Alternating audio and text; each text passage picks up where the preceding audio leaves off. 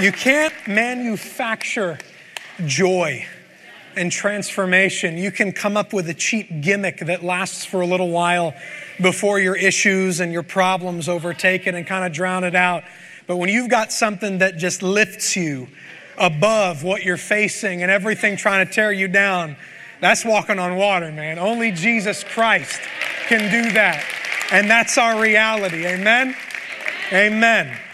And we're going to be dealing with a very serious issue today. And it's good that we even ended worship on that high note, because we're not going to go down at all with this. We're going to get in the dirt a little bit. We're going to talk about some real issues, because I think this is a very serious problem, concept, question that the church needs to be ready to answer in some way. I want to talk to you about 4 things every Christian should know about evil.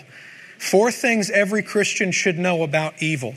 I want you to go with me to the book of Revelation, chapter 21, and just hold it open on your lap. Have it ready on your phone. That's actually the last verse that we're going to be reading. For the sake of time, I have several points that I want to give you. So I'm just going to be reading portions of Scripture. But the last one I'd like us to read together, because there's power in the Word of God. Amen?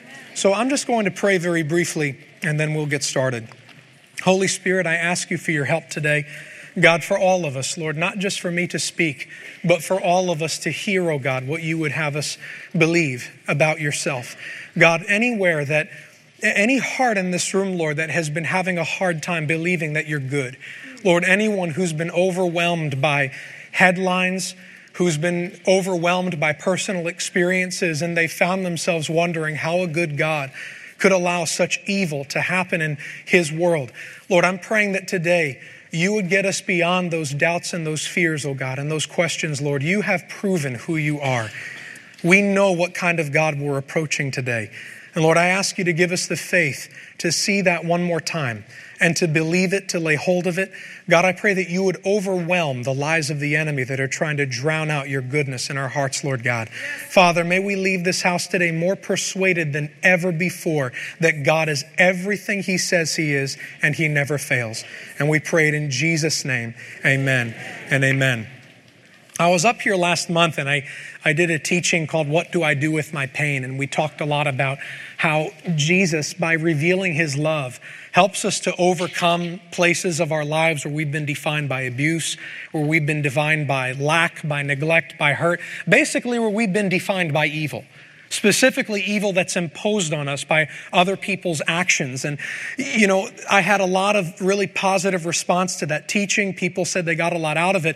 But there were some who wrestled with very real questions. And I don't have a problem with that at all. I think good Christian teaching shouldn't just produce answers. It should also produce more questions. It should lead to people really analyzing, all right, if this is God's truth and this is my reality, how do these things go together?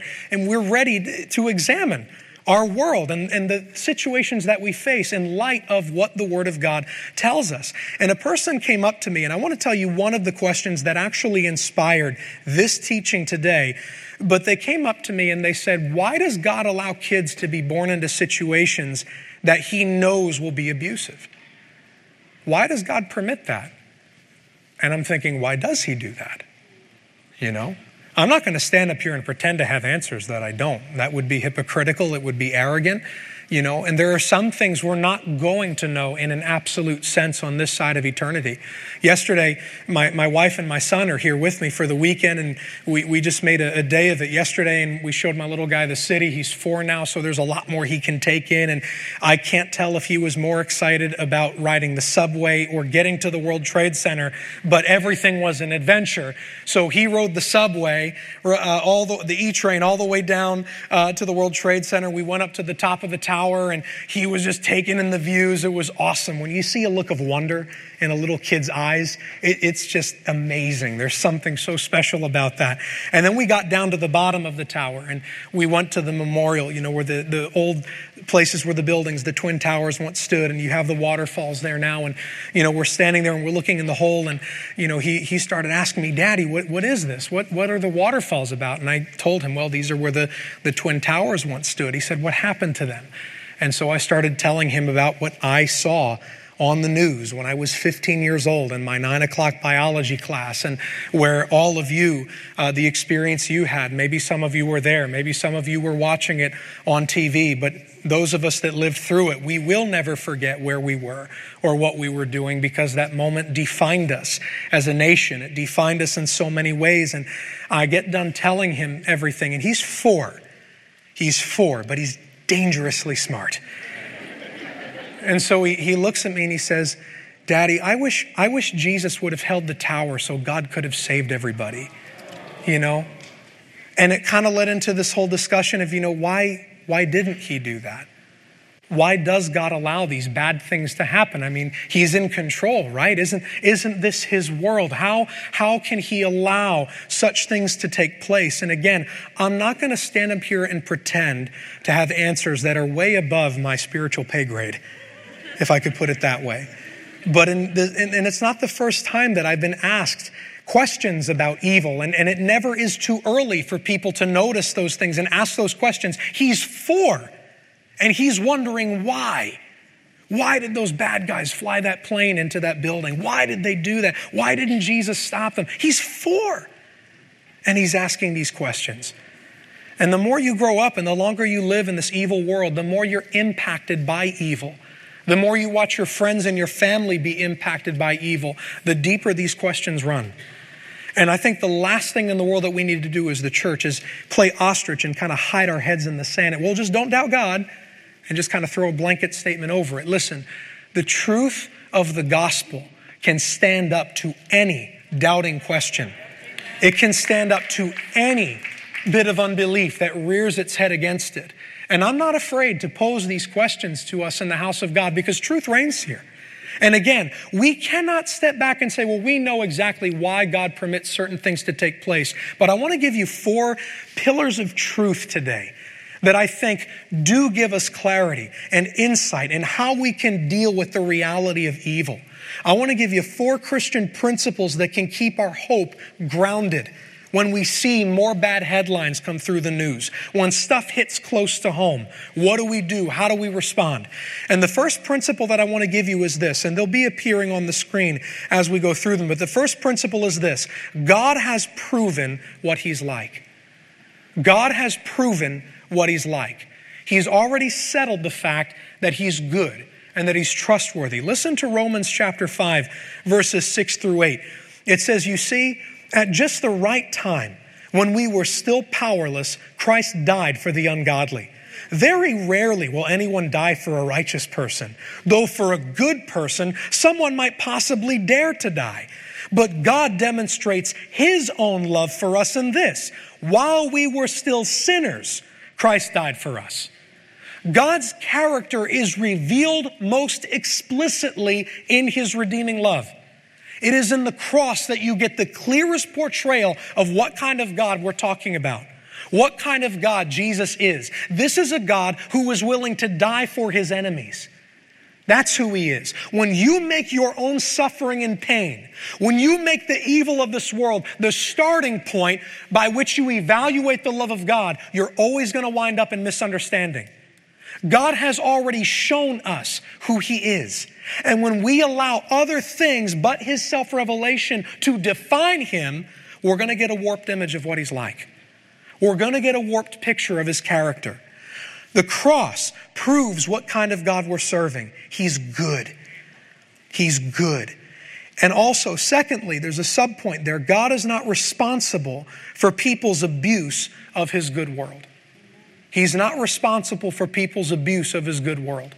I want to give you a little analogy that I often give my students.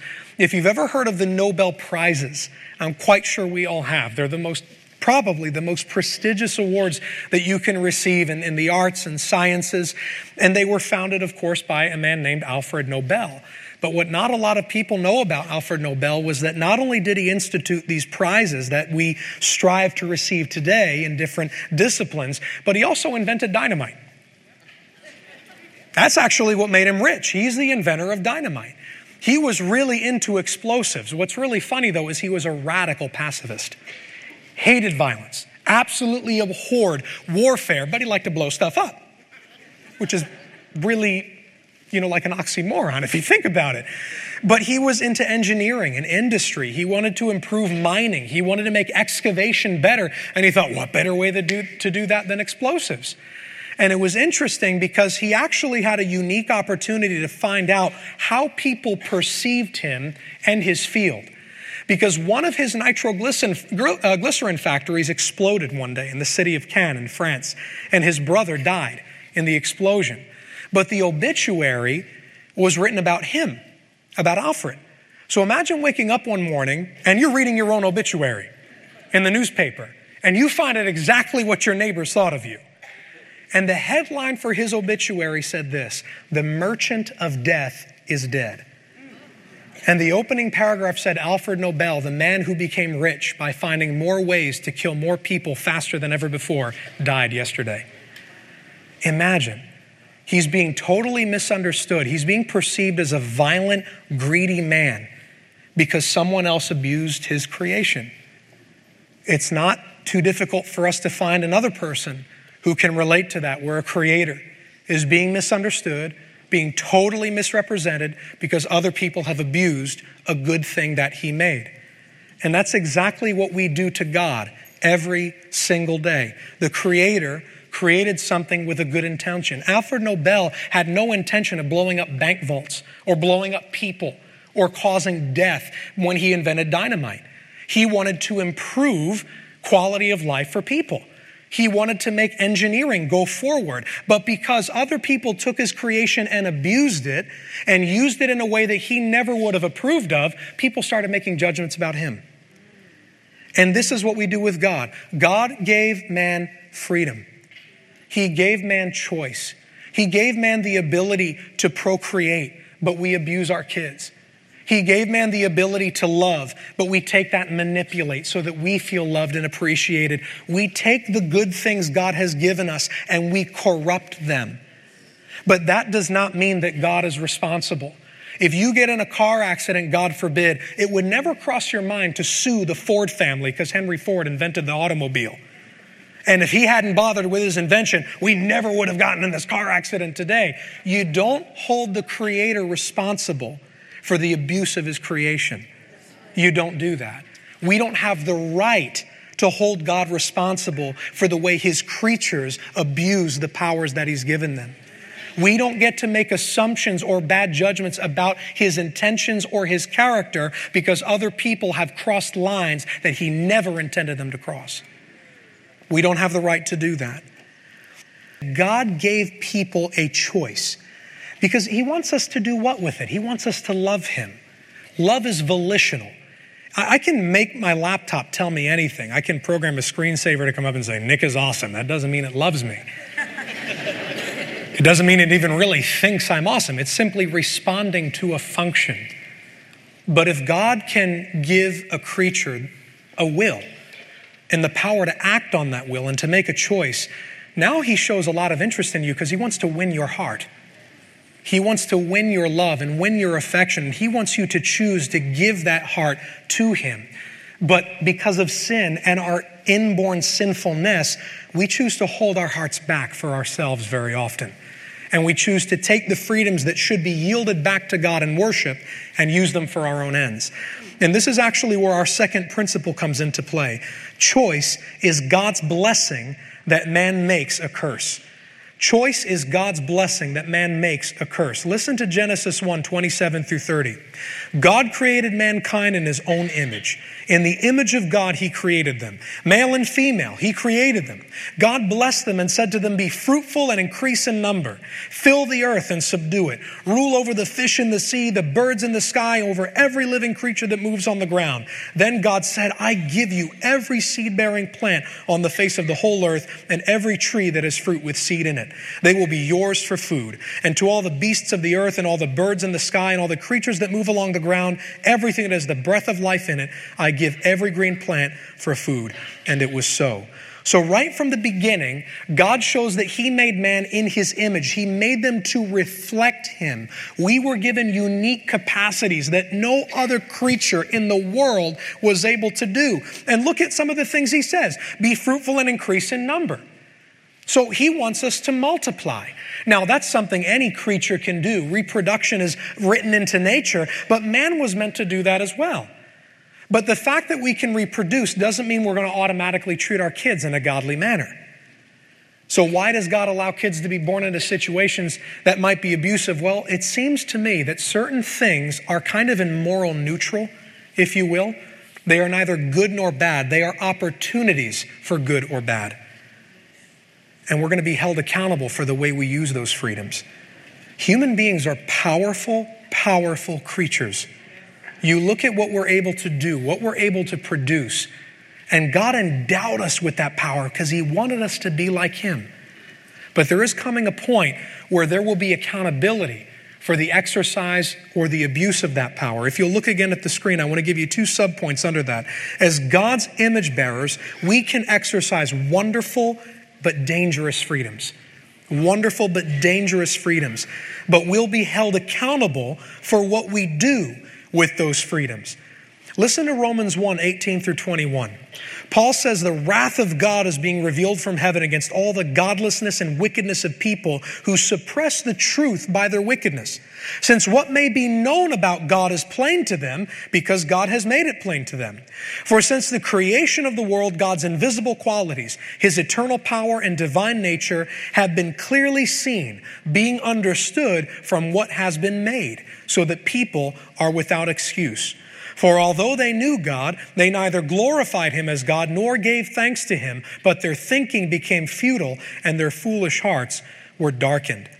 Paul says that what has been made, the created order, is evidence enough to at least indicate to the human heart that there's someone bigger than me out there. And that's why people are accountable to God ultimately for the things that they do on a very basic level. He says this is why people don't have an excuse. Now, the thing we have to catch here is that you are part of the created order.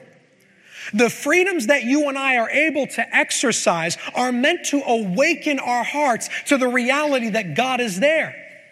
When we look at the mountains, when we see the beauty of the heavens, when we look at the miracle of new life forming in the womb and then being born 9 months later, those things should humble us in worship. Yes. But we've done the opposite. We become inflated and arrogant, and we think we've outgrown God. And you think about how our intellectualism, our discovery, the thing that God ordained for us to do, he said, have dominion over the earth. I give the whole thing to you. Harness its resources and use it to further this kingdom that I'm establishing through you. Instead of humbling ourselves and making God great through discovery, we've only made ourselves greater. We've made him smaller. We've pushed him out of our schools. God has no place in learning. God has no place in discovery. If you're really discovering truth, you don't need God anymore. We're guilty.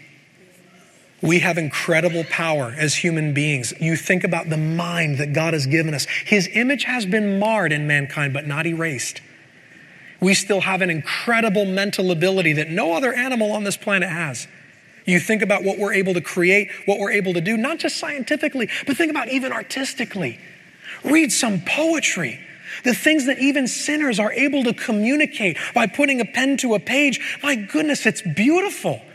It captures what's going on inside of our hearts, and it speaks to us on a deep level. And what a crying shame when we take this awesome power, we take all this beauty that God has endowed us with, and we don't give it back to him.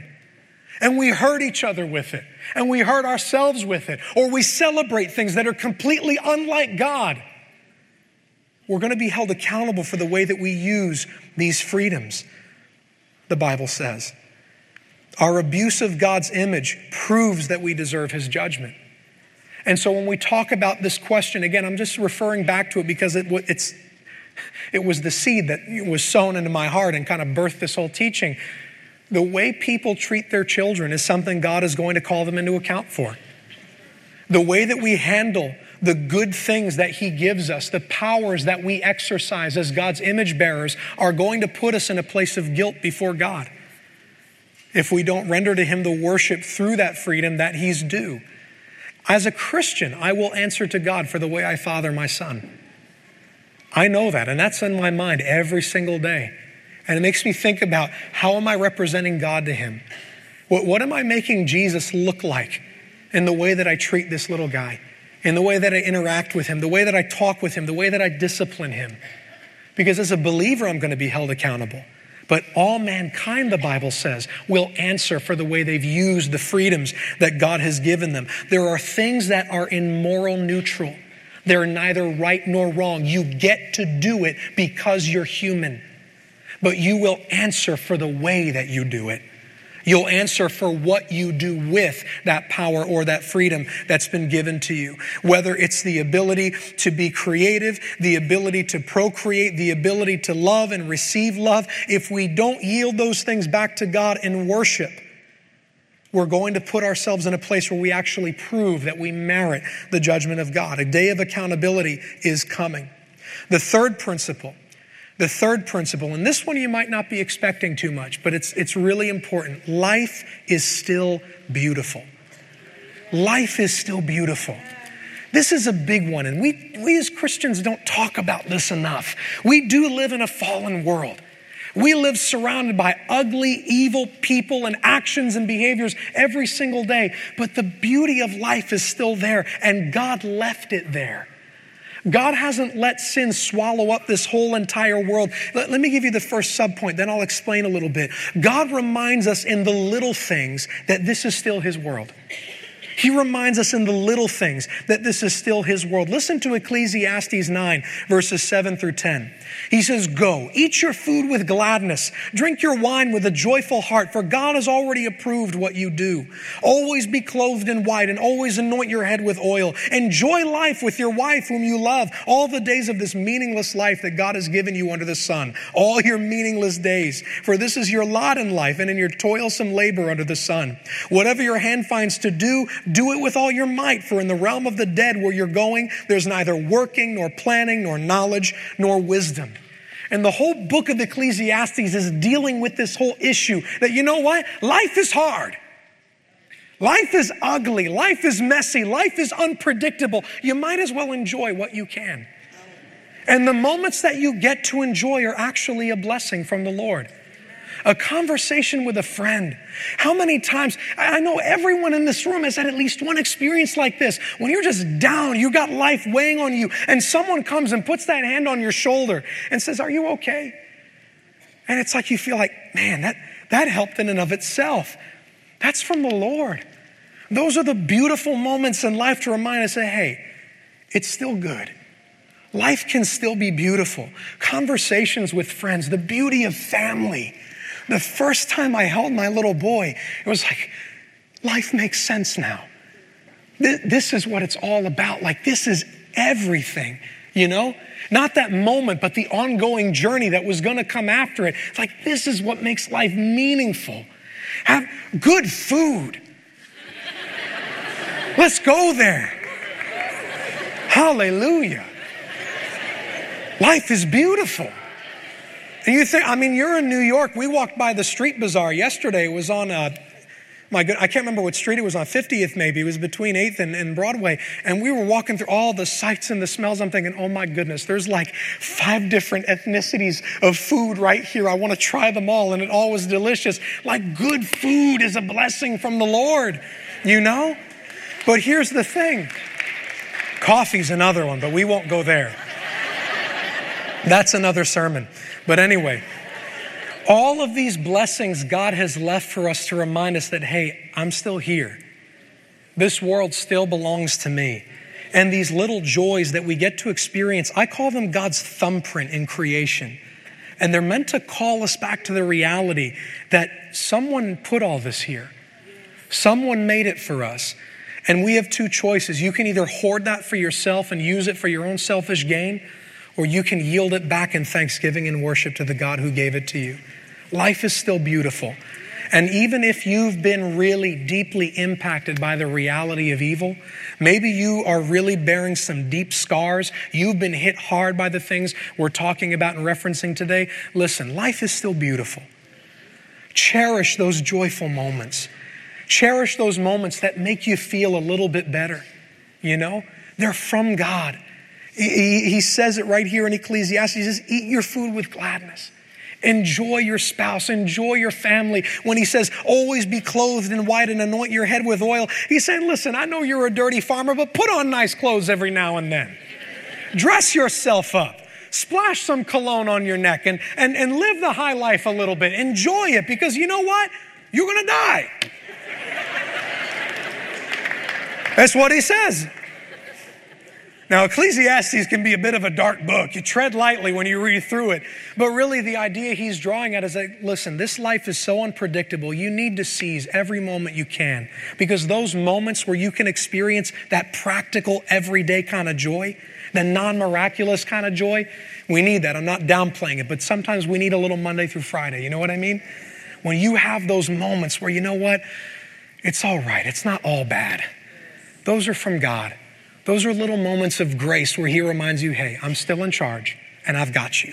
You're going to be okay. You're going to be okay. The fourth principle. I had one more subpoint there under the third principle. Life is beautiful. He reminds us in the little things that this is still his world. And when life is hard, these blessings renew our gratitude and our praise. These blessings are meant to renew our gratitude. The New Testament's not kidding when it commands us in several places, give thanks. Amen. And it says, give thanks in everything. That's not a metaphor. It's very literal. Guys, give thanks for your food. I'm serious. Listen, you don't need to pray blessing like, Lord, please remove all the calories and the it doesn't work like that. He's not going to bless your Twinkie like that. You can thank him for the Twinkie, but he's not going to bless it like that. He's like, look, you're free. You can choose right now, okay? You can thank me for it, but you get to choose whether or not you're going to do that. But listen, thank the Lord for your food. When you bow your head before a meal to pray, don't make it a religious exercise. Just, God, thank you that I've got a little something to enjoy for just a moment. Maybe it's a long moment. Thanksgiving's coming up. I'm really excited about that. My wife makes this carrot souffle that I could have like several courses of, and I shouldn't. I won't. I'll discipline myself. But my goodness, give thanks for those little things. They're blessings from God. Amen? Fourth principle, and this is where Revelation 21 is going to come into play. A new world is coming. That's our final principle. A new world is coming. Read with me, Revelation 21. We're going to start at verse 22, and we're going to read to verse 5 of chapter 22. The Apostle John writes, and he says, I did not see a temple in the city, speaking of the New Jerusalem, because the Lord God Almighty and the Lamb are its temple. The city does not need the sun or the moon to shine on it, for the glory of God gives it light, and the Lamb is its lamp.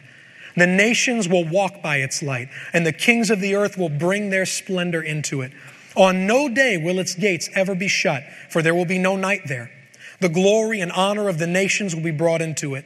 Nothing impure will ever enter it, nor will anyone who does what is shameful or deceitful, but only those whose names are written in the Lamb's book of life.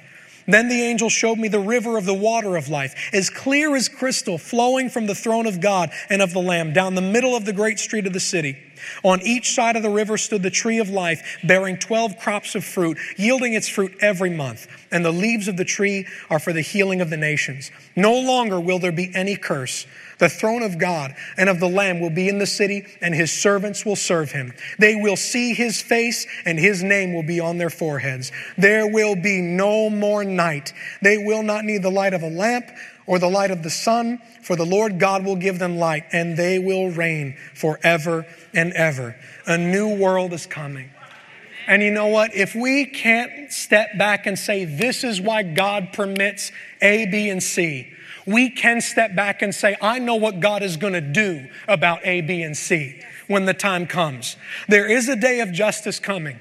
There is a day coming where God will call into account every wicked deed that every wicked person has ever thought they got away with. I want to tell you something. No one really gets away with anything. Justice is not blind in God's court. Justice is not blind in God's court. Men may be able to deceive human judges. They may be able to cheat human systems, but there's a day coming, and the Bible says that we can set our hope on that day, when God will punish and put away all evil for eternity. And it's because of that coming day that we can have hope right now. When the disasters happen, when catastrophe strikes, listen, don't step back and think, oh God, how could you possibly allow this? Listen, I ask those questions still. Sometimes I read a news story, I'm like, God, why? Why? I think we're being dishonest if we try to say, I never asked those questions. Look, some stuff is that horrifying. And if we're not bothered by it, something is wrong. But we've got to bring ourselves to the place where, because we so trust the revelation of himself he's given us, that we'll couple it with, all right, no, Lord, I don't know why. I don't know why, but I know what you're going to do. I know there's a day coming. You're going to make every evil thing right. You're going to fix the mess and the brokenness that we've brought into this world. You're going to bring a new city. You're going to bring a new heaven, a new earth, and nothing corrupt will ever enter into it again. Ever again. And that's our hope. Justice will be done, and all evil will be put away forever. All evil will be eternally contained in the lake of fire. In the lake of fire, in a way, it's a good thing.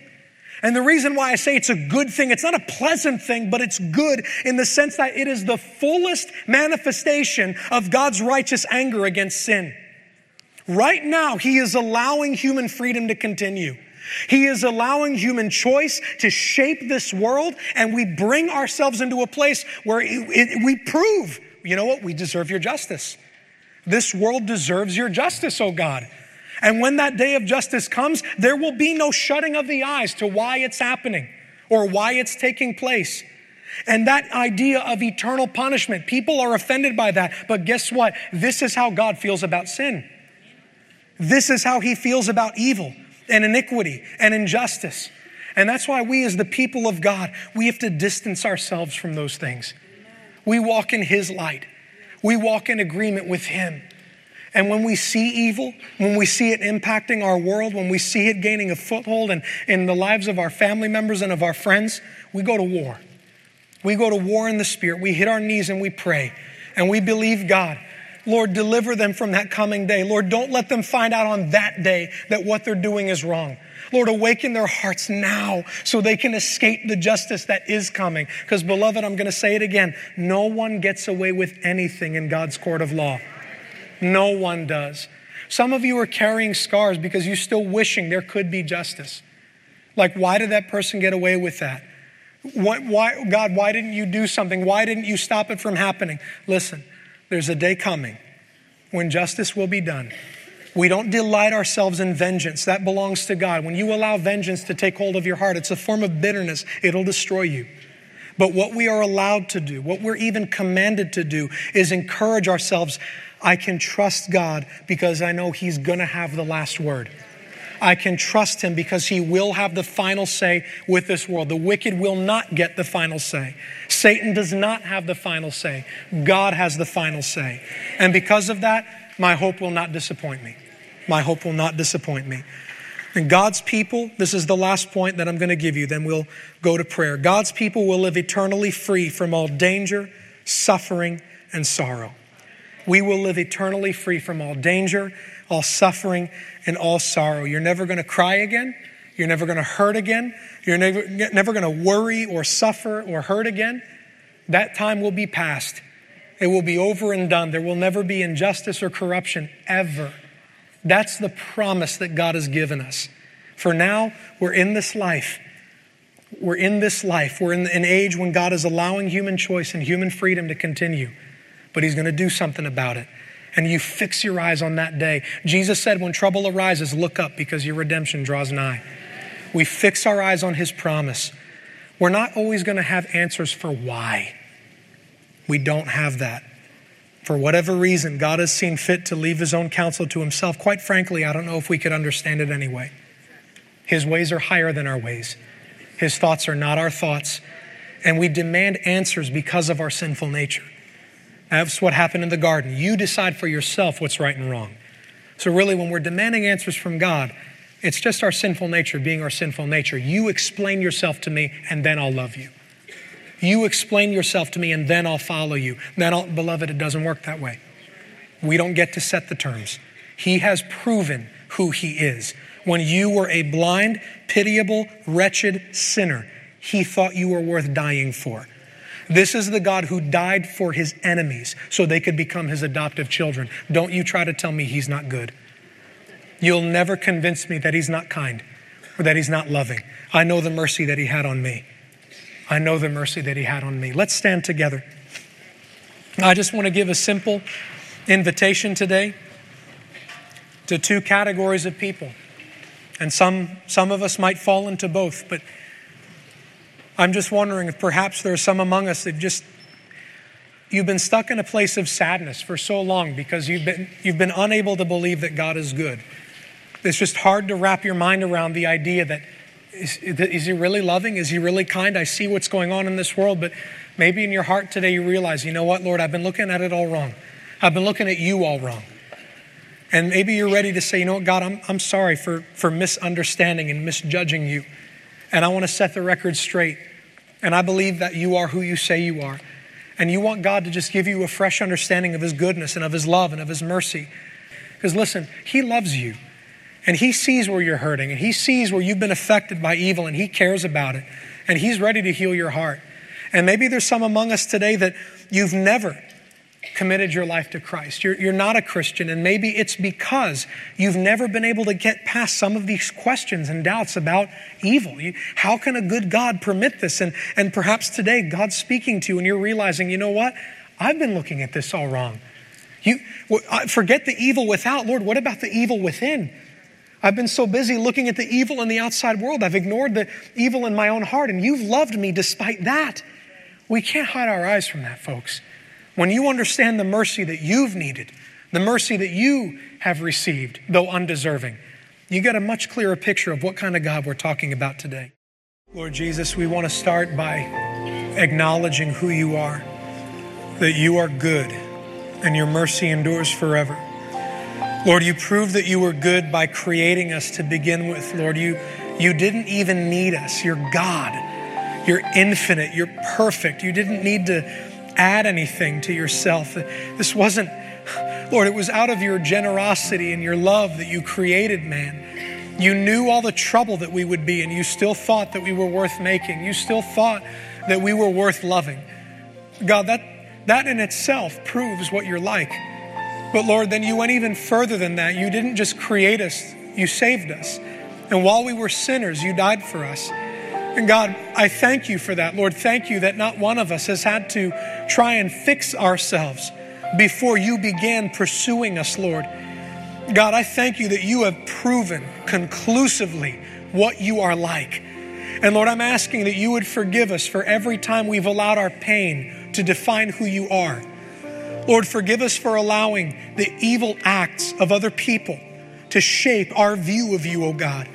Lord, we humble ourselves before your cross today. And we look at that. We look at that act of redeeming love. We look at you, Jesus. And we speak to our own hearts and we say, we know who God is. We know what God is like. And Lord, we say it in the face of all the evil that has impacted us. We say it in the face of the evil that surrounds us in this world. Lord, may we declare till our dying breath, the Lord is good and his mercy endures forever. And Lord, we ask, oh God, that you would endow us with power by your Holy Spirit as your people, as your church, Lord, endow us with power to confront the evil that we see in this life. God, I pray that you would move us, oh Lord. Move us, oh God, into ministries of healing, Lord Jesus Christ, for the brokenhearted. Lord, those who have been impacted and are impacted by evil every day. Lord, if it's healing by giving of ourselves in places where there's starvation and hunger and there's deprivation. God, if it's a healing ministry that shows itself by going in to fight for justice, Lord, where there's oppression. Lord, if it's a ministry of healing that shows itself by praying for the sick or even going into the medical field. God, if it's a ministry of healing that shows itself by becoming a counselor or evangelist and reaching to people that are broken in heart. God, just move through us by your Spirit to do something about darkness, oh God. Lord, we're not going to sit back in our questions and just be overwhelmed by what is God like? How can a good God know? You're already doing something about evil, Lord. You already died. You already went to the cross, and now you've left your church here.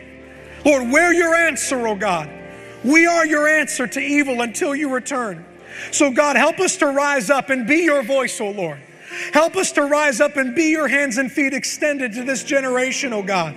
Lord, I pray that the skeptics would lose their arguments when they see the way you love through your church, when they see the way that you rescue through your church, oh God. Lord, I pray that you would destroy arguments against the goodness of God through the way that we love, through the way that we evangelize, through the way that we reach out, oh God. Lord, you've taken broken people like us and you've made us your answer. You are making us your solution, God. God, help us to walk this calling out, oh Lord. And Father, help us to wait for that day. God, help us to wait and long for that day that you come back and you make everything right. Lord, where you put evil away for eternity. You bring healing to the nations, oh God. Lord, where every broken heart is mended. Lord, where every oppressed person is set free. God, that's what your word tells us is coming. That's what lies ahead of us. So God, help us to fix our eyes on Calvary until that day comes. Lord, help us to make war in the Spirit, God, with those mighty weapons that you've given us. Your promises, your Holy Spirit, prayer, worship. Lord, help us to fight well. Help us to fight a good fight as long as we're here, God. Father, thank you, Lord, that your love is stronger than the things that we see going on in the news. So, Lord, help us in every way, in every case, God. And Lord, I just want to pray for those here personally, Lord, those who have personally been impacted. God, they've had a hard time believing that God could be good. And Lord, maybe for those who have even come and they've just refused to believe in you because they couldn't understand how God could be good. But Lord, they're here now. Lord, they're here now. And God, I'm praying that you would mend their hearts, Lord. Lord, I'm praying that you would reveal your love to them, God. You've already proven it. Now, Lord, help them to see it. Do something supernatural and miraculous. God, let their hearts awaken to the goodness and the mercy that you've already shown and that you do show every single day. God, you're the only way this life can have any meaning. Lord, you're the only way this life can make sense. It's so messy. It's so ugly. But God, you've given us yourself in the midst of it all. And you've given us a promise of a glorious day that's coming. Lord, we fix our eyes on that today. We love you. And we pray all these things in the mighty name of Jesus. Amen and amen. God bless you.